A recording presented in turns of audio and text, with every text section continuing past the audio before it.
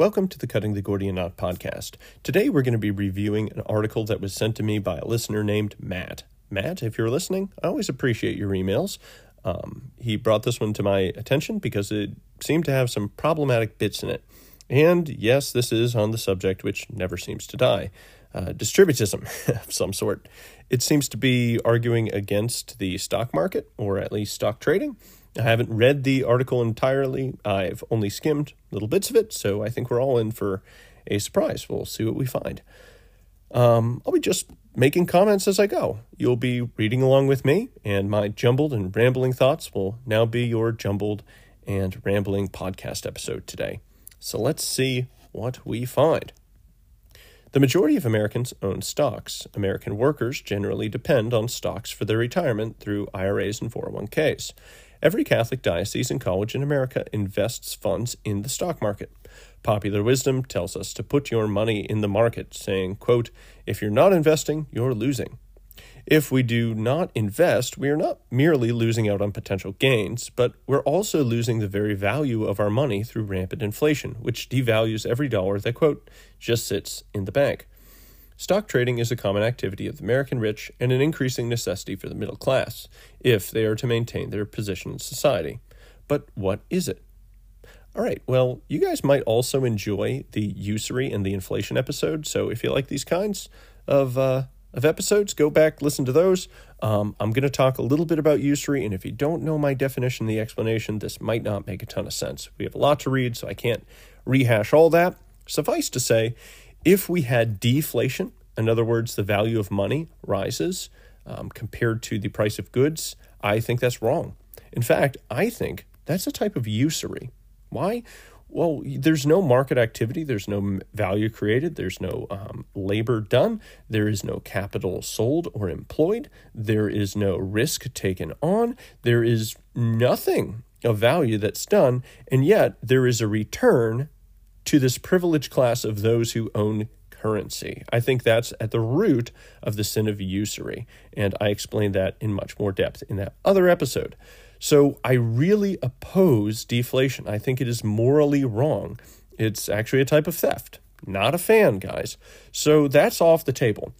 The next option is we could have no inflation. That's totally possible. That's very hard. Right? We just absolutely need to nail the growth in the money supply that match with the growth in the total quantity of goods and services created by the market. So that's pretty tricky. So instead, we get a little buffer room because, again, we don't want deflation. That has some economic consequences, and I think it's wrong, as I just described. So we try to get that buffer of like 2%, maybe 3%. One of the other benefits of this, and I'm still thinking through this theory, and I might do a whole podcast episode or an article just on this topic. Alan Greenspan and others have described how the long-term preference for getting something today rather than later seems to account for a historic 3% rate of return, risk-free. And that's quite common to find pretty much in every age and in any place you look. It seems to be just part of human nature that's kind of what we require if we're going to be giving something up for, say, a year. So what happens when we set inflation at 3%? I would argue that this actually matches what the risk-free rate of return is, such that when people then turn their money over to a risk-free rate of return, say a treasury bond or something like that, and inflation is 3%, it means that the possibility of any usury, which comes from just holding currency, is gone. It's neutralized. That's a big concept, and there's ways that the economy kind of changes due to inflation and expected inflation, and this is a much more complicated thing. If you want more info, again, check out those other episodes. But right here, it seems to be operating on the premise that it's a bad thing that there is some inflation. I agree it's bad to have a lot of inflation. That's definitely bad. Like the amount we have now is not cool. But we do need some, and we should not expect that our money should just never, quote, lose value, nor should we expect that it should gain value, because that's totally not cool. All right, just sits in the bank. I like that he puts that in scare quotes, because your money does not just sit in the bank. Instead, it becomes deposits, and those deposits become loans. It's not entirely that simple. That's the economics book definition, right? That you save money, it becomes deposits. The deposits become loans. It's more complicated with that in practice, especially with the shifts that the Federal Reserve has made. It kind of goes in the opposite direction at the moment. Instead, loans create deposits. So that's a can of worms. But let's see what else he is saying. And he just talked about the middle class having to maintain their position in society in this way. Anyways, so this is a difficult question to answer, and not merely because one must use economic jargon to do so. The trading of stocks is set up to appear like a straightforward natural activity. I would argue, yes, it's natural. Everything in the free market is natural. It's an ecosystem in a way. In fact, Adam Smith, when he wrote The Wealth of Nations, I'm told at least that he was inspired by Darwin's earlier works, The Origin of Species. So economics borrows a lot from ecology and the biological sciences in general, and it actually goes back and forth. This is a natural activity, the free market. As much as a beehive is the natural activity of bees, the economy is the natural activity of man. So stocks, the ownership of capital, divided up amongst its members in society, yeah, that's natural because it's human, and that's how we freely behave. Anyways, in this way, it is like typing on a computer. One knows that it works, but who could really say how it works? One takes a certain type of action, the same sort of action, no matter what the stock in questions are, and money comes out. Years of investment simply turn into a retirement payout, or we click sell on an app and receive cash in return. But it's necessary to understand the inner workings of this apparently natural process to be sure of what precisely is making money.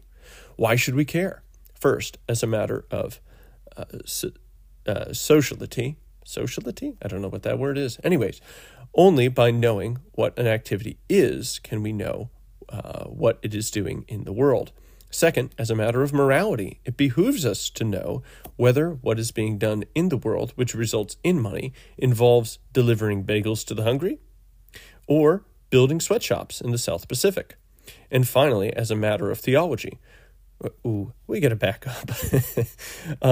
Yes, guys, Mark Barnes, Jacob Imam, I totally agree. We should understand this. I know a guy who has a whole podcast about economics and morality and whatnot. He's me. So yes, total fan. I completely agree. We should definitely understand this and how we're making money and how it works. Like, high five for that. About this morality part, delivering bagels to the hungry or building sweatshops in the South Pacific, it seems to be implying that these sweatshops in the South Pacific are very bad. Now, listen, we should always treat other human beings with respect, of course, but we also need to understand that work can be hard. We're still working in the cursed ground, guys. It can be a bit of a bummer. So, yeah, work can be really hard, and that's part of the human condition. Sweatshops are really hard work, but what matters a lot is that people wish to take these jobs freely, apart from coercion, with full knowledge of what they're in for, and that they're free to leave. These are very important parts. Now, we may do an episode entirely on libertarian philosophy. I'm not a libertarian. There are certain insights that libertarians have which are true, and at many times and in many places, they are allies to the Catholic position. It's not always true. However, consent, the theory of consent, is very important economically. It distinguishes freely alienating your labor from slavery. So consent's important. So if you freely consent because you believe it's in your best interest to work at a sweatshop because it is better than your alternatives, then, well, hey, we should respect your choice as a free, rational agent to deploy your labor where you think is best for yourself, for your family, for your community. If that's a sweatshop, okay, that's a sweatshop. If you don't believe me that this is the right way to view this, may I point you to the parable of the servants. I think they were in a vineyard, And the master says to some servants, hey, I'm going to pay you X amount of money. Come and harvest the grapes. And they freely do so. And then later on in the day, he's still getting workers. He gets some more. And then towards the very end of the day, he says, hey, come over here and do this. And at the end, he pays them the same sum. And some of the workers look at the others and say, we have been here slaving in the hot sun for this entire day. And yet you pay us the same amount? The same amount as the people who just walked on the job? That is totally not fair. Well, this is prompted by envy and greed. The fact is that they were happy with their wages. They freely agreed to contract with this person, and that they shouldn't decry the fact that other people received more. What this tells me is that wages are set through consent, and that's the right way to look at it. And the chief reason to rebel against a consent-based wage structure is envy, and that's condemned. We don't like this. So, yeah, we care a lot that they are freely alienating their labor. But, hey, work is hard. We've seen that in the U.S. Work got better because work was hard by our grandparents. This was a sacrifice that made our life better because our great-grandparents mined coal and made steel buildings without any safety equipment and did all sorts of really hard jobs so that we don't have to.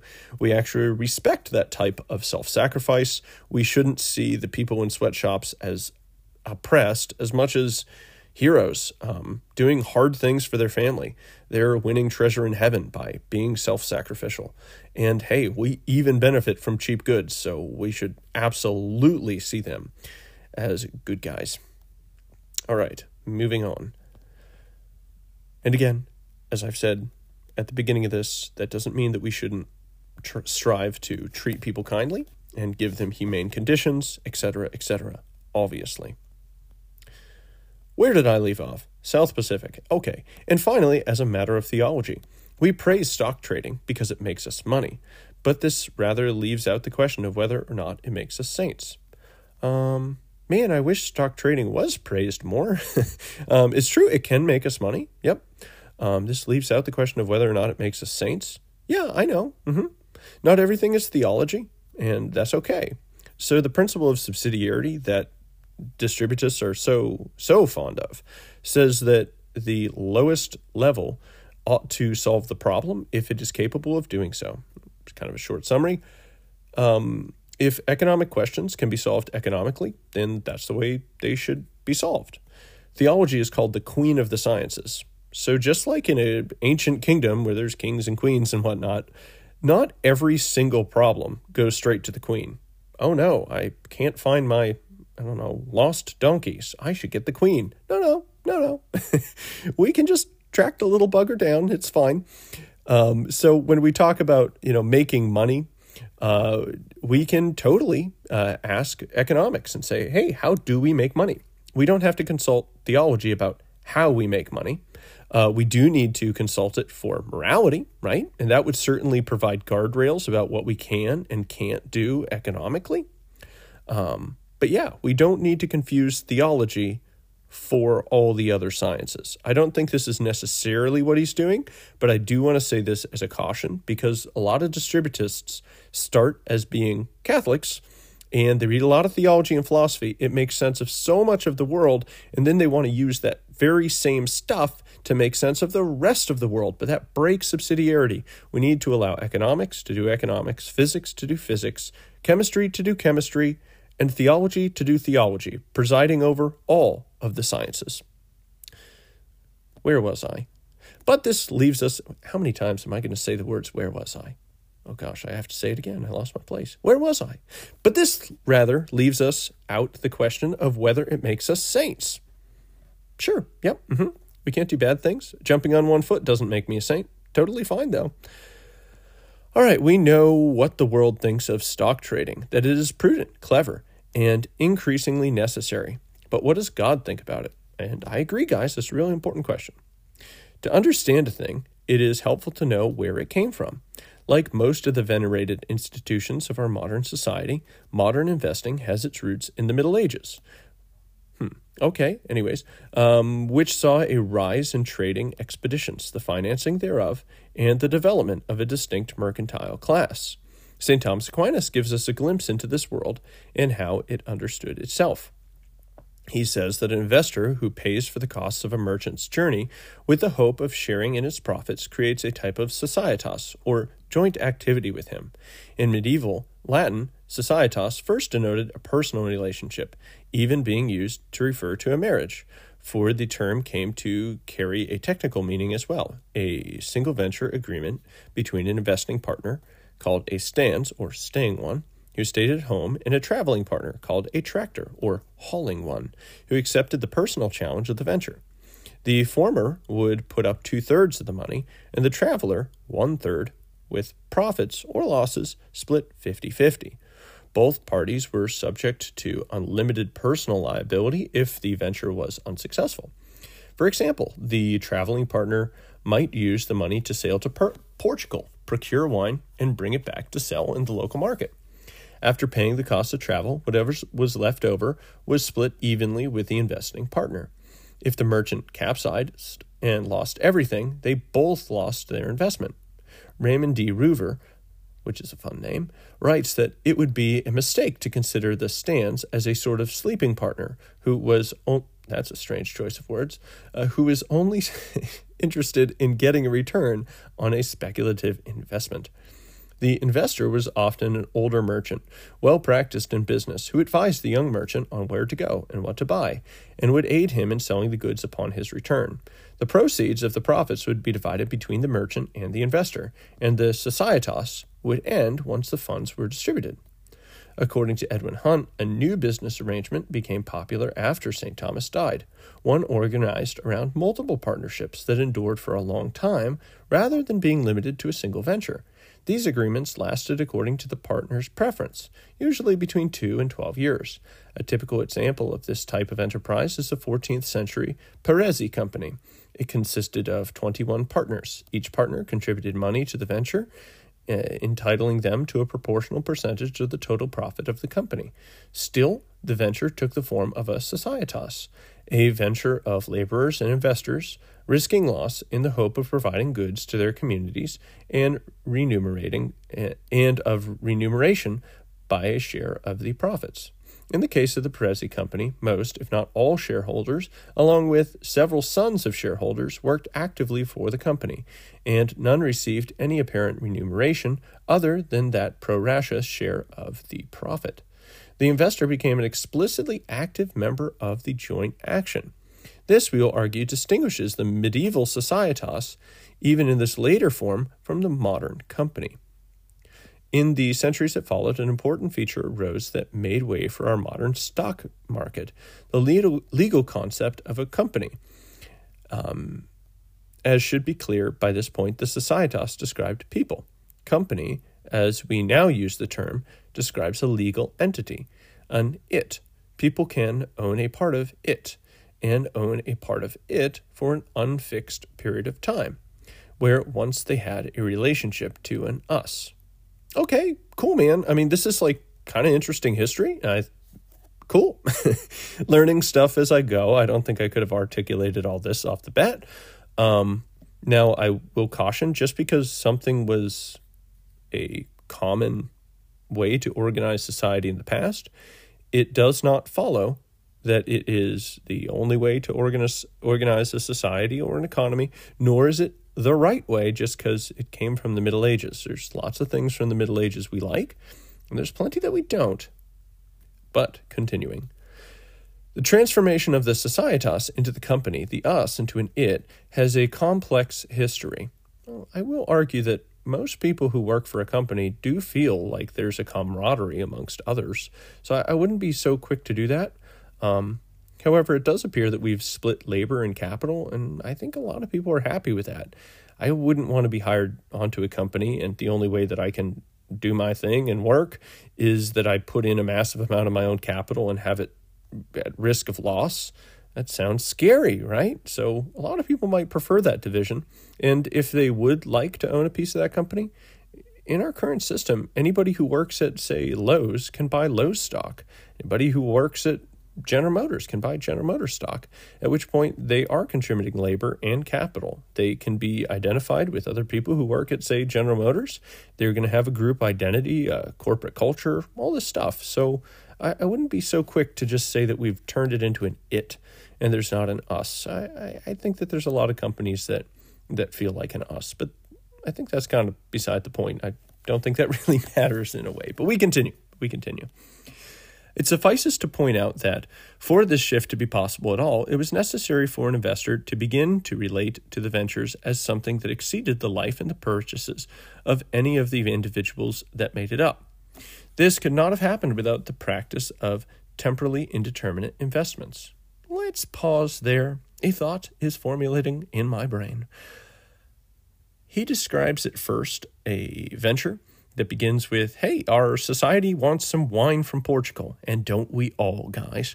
So these groups pair up, they go off to Portugal, presumably they don't sink at sea, which is, great, and they bring back the wine, and then this organization goes away, right? They accomplish their mission. We have a telos, right? We arrived at our goal, that is an end of it, it dissolves. Sure, that's fine, but let me ask you this. Would we want, say, New Balance, the shoe company, would we want them to act like this, where some people get together and say, we're going to go to China and we're going to get shoes. And they go to China and they get us shoes and they come back and say, behold, we have brought you footwear. Well, my first question would be, do you have plans to do it again? Because, kids grow out of shoes and I destroy them at an alarming rate. So I'm going to have to buy some new shoes like next year or the year after that. So humanity needs shoes on a continuous basis. So have you considered just making this kind of like an ongoing relationship, maybe with these factories, such that you can provide a constant flow of shoes in perpetuity? Like, what about that? And if we do identify the need for shoes and, all these other things as desires that we'll have in a continuous fashion, well, then, of course, the entity will continue likewise in order to supply them. But if one owns a portion of this company, which plans to exist into the future, generating profit through providing this value, well, then one's ownership of this portion of the venture would represent a claim on the net present value of the future earnings stream. Oh, behold, we have the definition of the value of a stock, right? We don't know the future, so we all individually guess as best we can what that future earnings stream will be.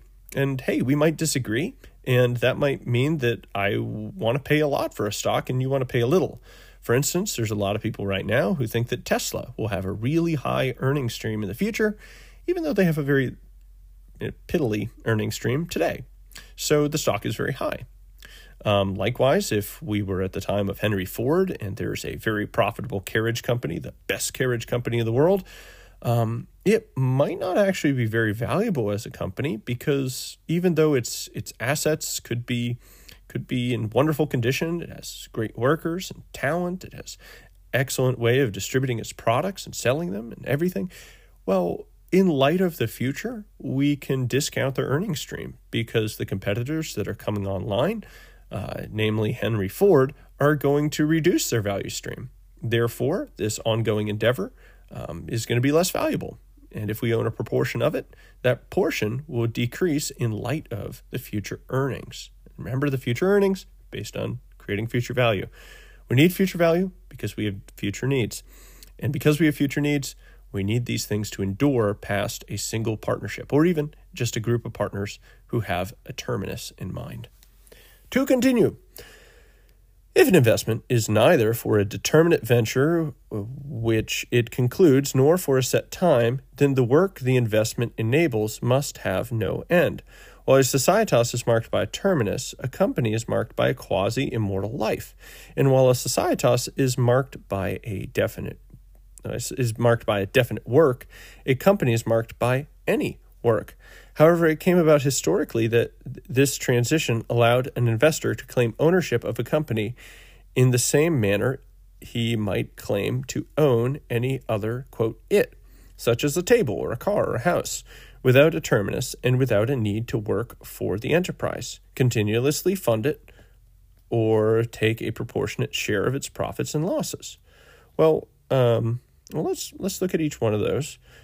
Without the need to work for the enterprise. I think that's kind of always true, right? In fact, in his example, he talks about the stayus person, the person who actually stays. Well, it doesn't seem that they're working for the enterprise, but I don't see him taking an issue with this necessarily. I don't think that in Jesus' parables, the master who gives out those talents to be invested, he gets a return, but he doesn't work for the enterprise. Continuously fund it. Well, I really hope that you don't have to continuously fund your enterprise. I would imagine that if it's making value in the eyes of your neighbor, then it will be continuously funding you, right? If you have to continuously fund your enterprise, then you're losing money, which is the market saying that you are destroying resources faster than you're making resources. And if we all do that, then, well, before long, our resources will be gone and we starve and die without shelter and, bad stuff. So we want it to continually fund us because we're making a profit. And profit's good. Or take a proportionate share of its profits and losses. Well, it's a little confusing to me because that's what equity is, right? If you own stock, you do share in the profit and loss. Like, that's what equity is. You could maybe have a debt stake in something, at which point you make an agreement that you get interest and that you get paid back in certain situations, so you can be shielded from some loss. So there's a variety of different types of debt. Let's see if I know them off the top of my head. There is a senior unsubordinated debt, and that's the highest level. Then there's senior subordinated debt, and then there's junior unsubordinated and junior unsubordinated and junior subordinated. Anyways, there's a bunch of rankings of debt. So if somebody has their company collapse, there's a ranking of debtors that you pay from first to last. So yeah, you're shielded in part from the losses, but debtors aren't completely free to just leave the lender, right? And there's bankruptcy laws, things like that.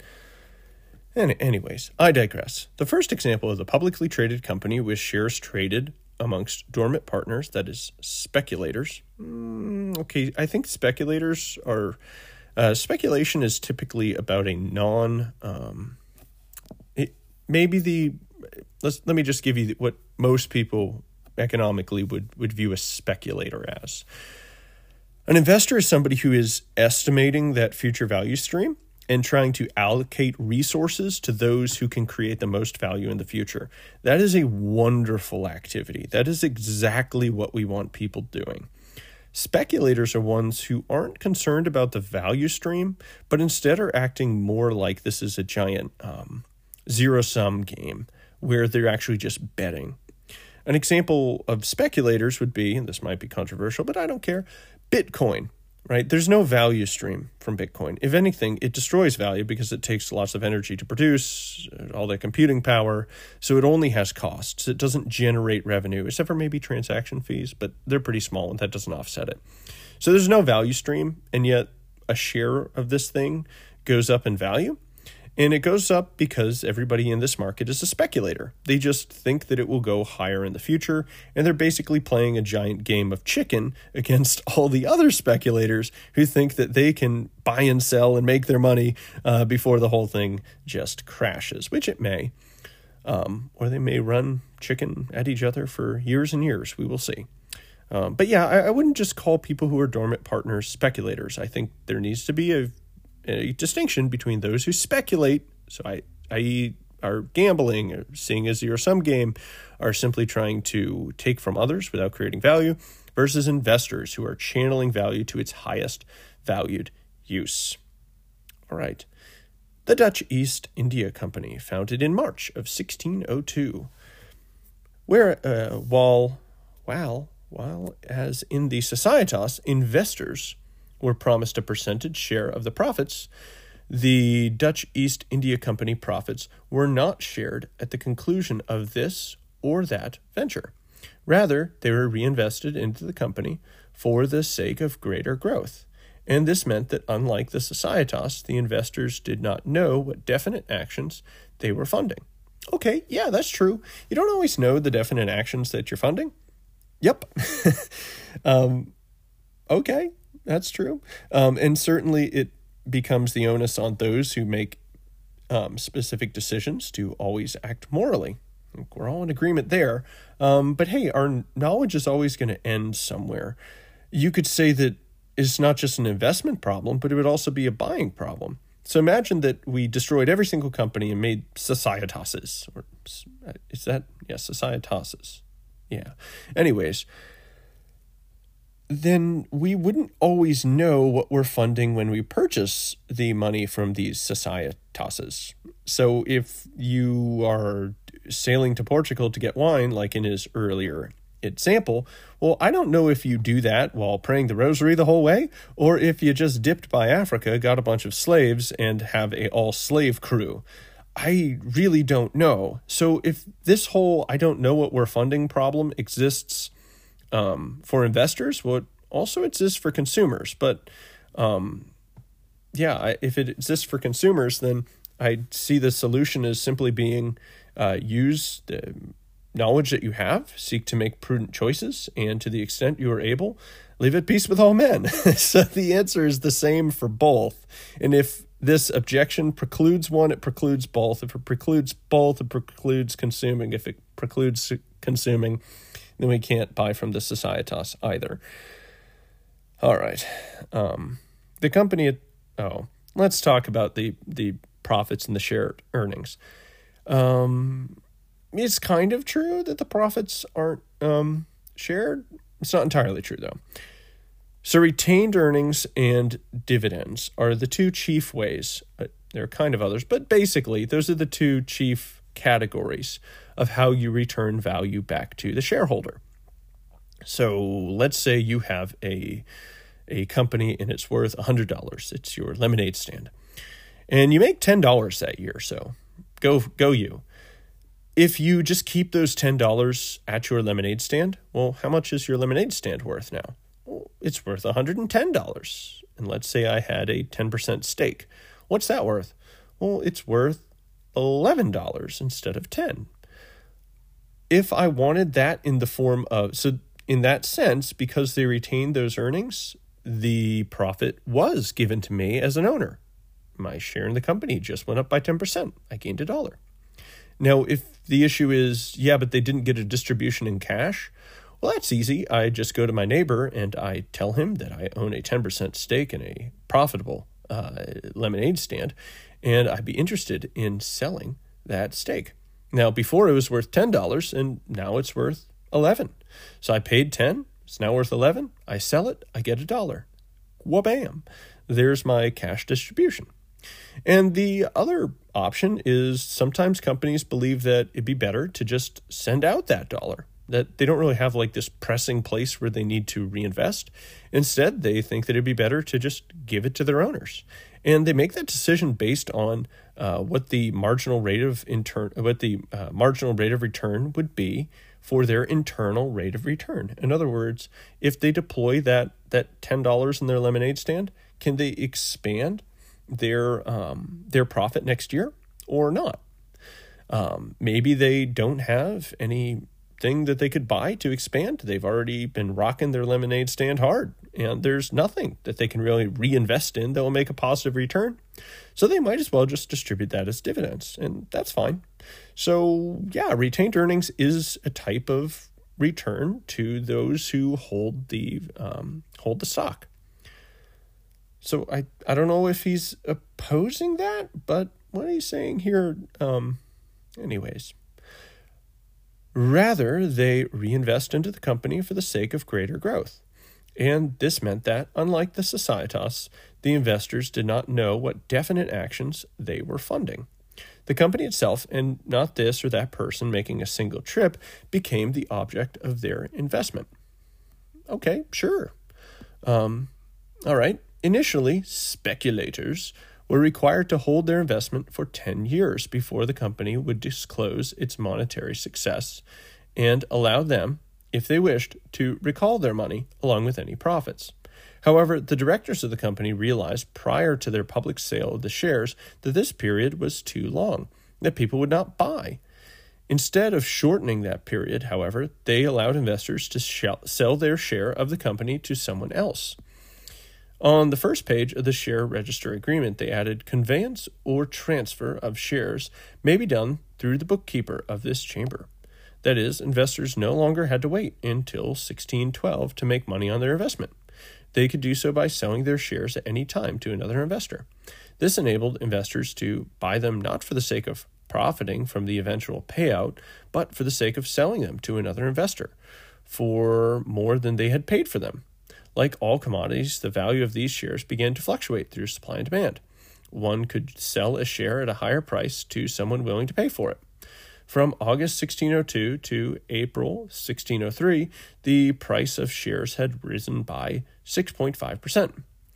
This new market, generally called the stock market, is also called the secondary market, a term which describes the activity of seeking to profit from the sale in a company rather than from the company in its activities. Yeah, all right, yep. And as Matt in the email also pointed out, and I think I kind of talked about earlier, yeah, there's disagreements about what that net future or the present value of the present net value of the future earnings stream is, right? That's why there's a difference between what I would pay and what maybe you would pay for a given stock. I'd also say that, let's say I find somebody who's nearing retirement and they need to absolutely count on a certain baseline amount of funds, just being there for them. And I'm a lot younger and I really don't care. I'm just happy to get a good rate of return over the long term. Not going to sell till I'm retired. Well, we could look at an individual stock and have wildly different estimations of its value because we have different preferences. He has a shorter time preference and he also values stability more. I value long-term profitability and I'm willing to take more risk. So just because we have different preferences, that will mean that we will be willing to buy stocks in differential prices. And those prices allow the stocks to be distributed to those who wish to have that particular blend of factors from, risk and this and that, right? Okay. Functionally, we operate within the secondary markets by selling shares to fellow speculators. Now, guys, the speculator thing is kind of used as a pejorative in economic parlance. So, be careful of the implications of this. I already described the difference between investors and speculators. So, the money that one spends to procure stock in the company seldom goes to the company itself. That's true, right? It's a secondary market. However, we have stocks being issued by companies, right? And because they can issue more stock, they're going to typically hold a fair amount of their own stock. They can do stock splits and stuff like that. Then they have an asset that they can sell for more if the secondary market shows that their stock is in demand. So see my previous comment about retained earnings, right? They could always just sell it for more than it was previously, and they could harvest that gain, and that would represent the money that's being paid in the secondary markets finding its way over to the company itself. All right, goes to the previous owners. When we sell, we give up our position to another. Jim may sell his place to Joe, and Joe may sell it to Justin.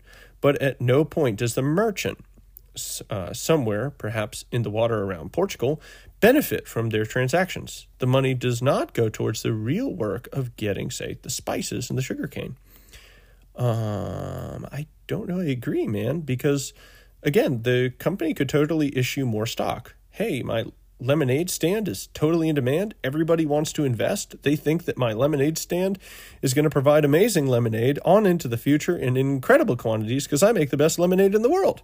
Well, I only had 10% of the stock actually issued. I hold the other 90% of the company. Well, maybe I'll issue 20% more because the stock price for that portion has gone up to $20. I now have my company valued at $200. And with the $40 I just made, well, now I can buy another little card table, get some more lemons and juice those little critters up, and I can have a second location and make more money into the future. So, yeah, right? They could do the same. They could buy another ship and go to Portugal 2 times that year because people have confidence that what they're doing is good. And as such, they estimate that their future earnings stream is going to be high. And maybe they're right. And then they sell part of their company, and then they do that. And then the reason they would do that is because they think that the gains from that sale, when they get the 40 and then they can reinvest it and make a higher amount, will mean that they will actually have more money than if they retained the full ownership of the company and didn't have that $40 infusion, which allowed them to expand. So we allow economic actors to take these risks and make these choices and have these opportunities, and that's a wonderful thing. All right, continuing. Like the investors of the Societas, modern stock owners become legal owners of the company whose stock they purchase. However, since the innovations of the Dutch East India Company, this, quote, ownership no longer entails a share in that company's profits. We talked about that. The Dutch East India Company offered their investors dividends, which were not a percentage of the company's profits or loss accrued at the conclusion of a venture, since those, under the terms of the contract, were automatically invested in the next venture. But instead, they were an arbitrarily determined sum of money regularly paid out to investors capable of being increased or decreased by the company's director as time went on. The difference might seem slight, and indeed in this early transition from percentages to dividends, the total amount paid in dividends was very high by today's standards. But it was a radical break from the past, and with any direct relationship between the success of an individual investor and the success of the venture in which he invested, companies no longer needed to pay dividends that were proportional to profits, except by convention or as a way of incentivizing shareholders. In fact, as is the case with many modern companies, they no longer need to pay dividends at all. This legal sacrifice of one share in the profits is the most obvious difference between the company and the Societas that preceded it, and it is a sacrifice that firmly separates the secondary market of stock trading from the actual activity of the companies. And this is in italicized font, and I don't know why. If one has little or no share in the profits, then the only benefit one receives from his ownership is one's ability to sell it to someone else. No. Not in... It's more complicated than that. Lemonade example, once more. So let's say little Susie running her lemonade stand is making that $10 profit. Her lemonade stand is worth $100.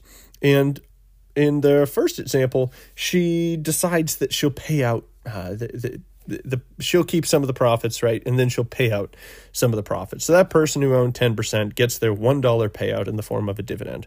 Well, it's totally possible that little Susie decides that she's going to increase her dividend. And she's going to increase it by a lot, right? It's going to be to $20 per year. That's her dividend. Well, what happens then? Well, it could be that she has to actually sell some of her lemonade stuff because maybe she doesn't see it as really terribly useful. It's losing money, so she liquidates some. Or alternatively, she thinks that she could debt leverage a bit and that the debt markets are more favorable than the equity markets right now.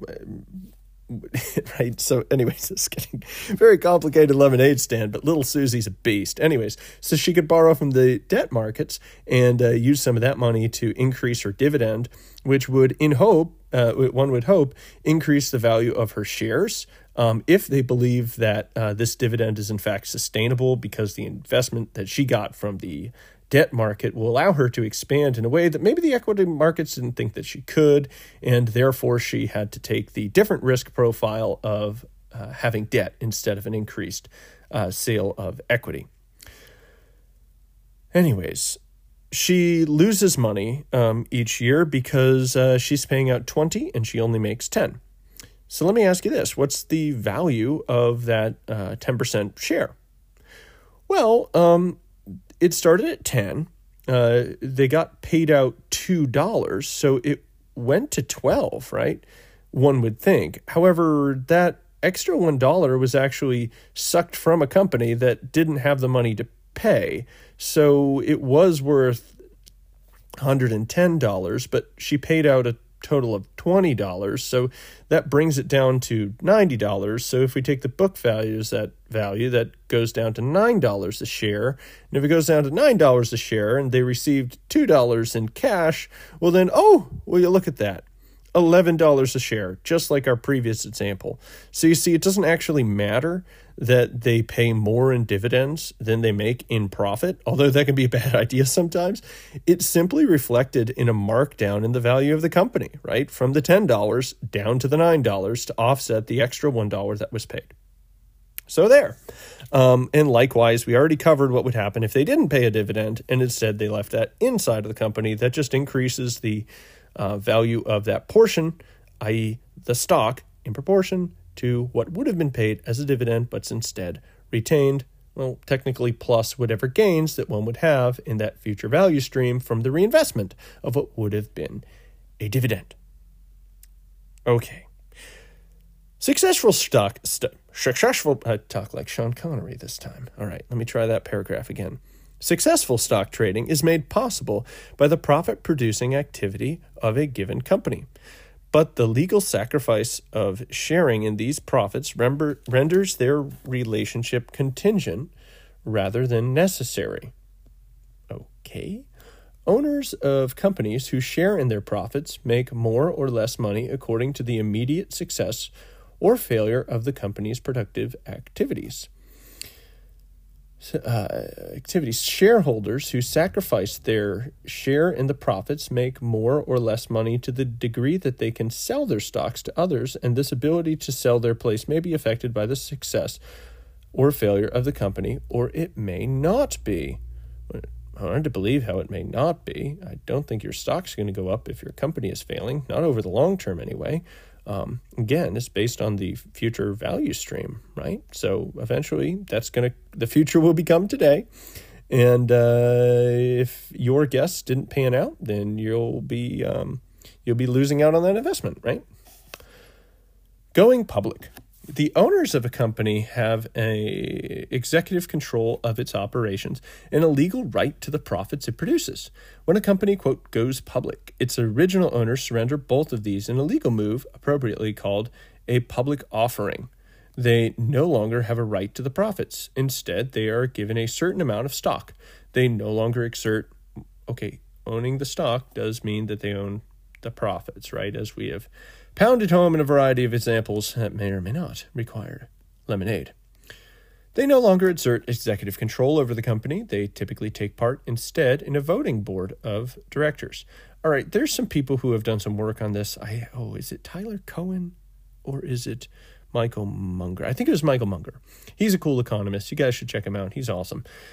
He talks about making rules about rules, and there's times where things get complicated enough in human society that we can't just evaluate things and take actions and say, these are the things that I want to come about. Instead, we need to understand that there's knowledge problems, there's time problems, we have other priorities, and we just need to agree instead to like a set of rules, you can use my money this way or that way, instead to rules about rules, meta rules, that I want a process to elect board members to maximize the earnings of the company in a way which is, of course, legal, ethical, etc. And there are certain ways that it will go about that I agree with, that I want them to follow, and then the particulars are left to them. So, yeah, this is just about living in a complex world. Sometimes we can't agree to everything because we can't know them. We instead agree about the rules. The board is nothing other than a group of people who also own stock in the company, albeit often larger amounts than the public, which is good because we want them to have skin in the game, right, guys? We certainly wouldn't want something else if people are handling my money, and I would want them to have the similar incentives as me. So I don't know why he put this in. I don't know if he's against that. I don't think he should be. We would want people to have aligned incentives. Anyways, the board of directors have the responsibility of representing all shareholders of the company to ensure that the stock price increases. Yep. The transformation is subtle but profound. The immediate purpose of a company is no longer fulfilled in the goods it produces and the profits it earns, except insofar as the goods and profits increase the capacity of the stockholders to sell their stock to another person for more than they paid for it. Right, and the reason they can sell it for more than they paid for it is because they're increasing the value stream going on into the future, right? Or that they increased it today and that they either retained earnings or paying dividends. And we believe that this profitability will continue into the future. And if it didn't, we would want to take resources away from those people and we would want to give them instead to people who can use those resources widely. So yeah, of course, Jacob and Mark, of course. Anyways, if, for instance, the board of directors determined that this ability to maximize the future sale of their investment would be better served by a bakery ceasing to bake and beginning to produce, say, plastic wrap, it could and would be done. Facebook could become Meta. Quote, going public unties a company from a particular purpose outside of the production of a higher stock price. Yeah, this is partially, I'd say, I'll give this one a pass. That's true. They are profit-seeking enterprises, but they have comparative advantages. So it might not be that baking company has a comparative advantage to make plastic wrap better than every other possible person who could create plastic wrap. There's a firm entrance and exit poll literature, and it discusses why a company would enter a given market. And it does so if it believes that the risk-adjusted rate of return will be higher there, and that the initial payout of the transaction costs, which it would take to go from their current market into that market, would justify that. So they would look at their internal rate of return compared to that, look at the risk, all that stuff. We want exactly this to happen because the world's a pretty crazy place. Tomorrow we might not want plastic wrap. We might not want baking. I don't know. Maybe the gluten-free people will get us all and we'll all be gluten-free and we'll have no more bakeries.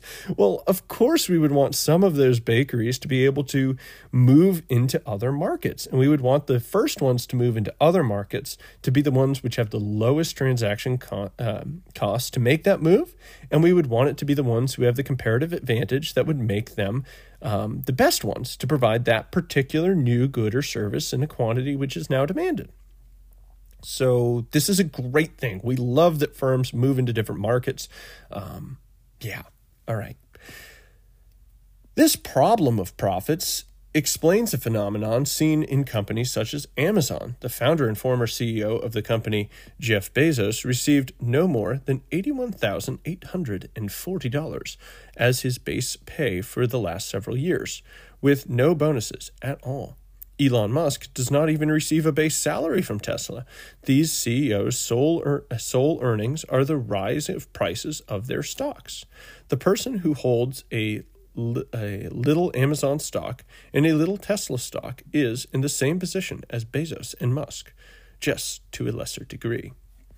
Oh, what a cliffhanger. We're going to have to leave it there because I am running out of time. I have to go deep-sea fishing, guys. I live a wonderful life. So I'll see if I can pick up this later because he's getting into GameStop and actual speculation. And there's much more to read to you. So I hope you enjoyed this one. Tune in for subsequent episodes. I just sent out some invites to interview some cool people, and I hope that we'll have those soon. So yeah, thanks for listening. Keep sharing. God bless.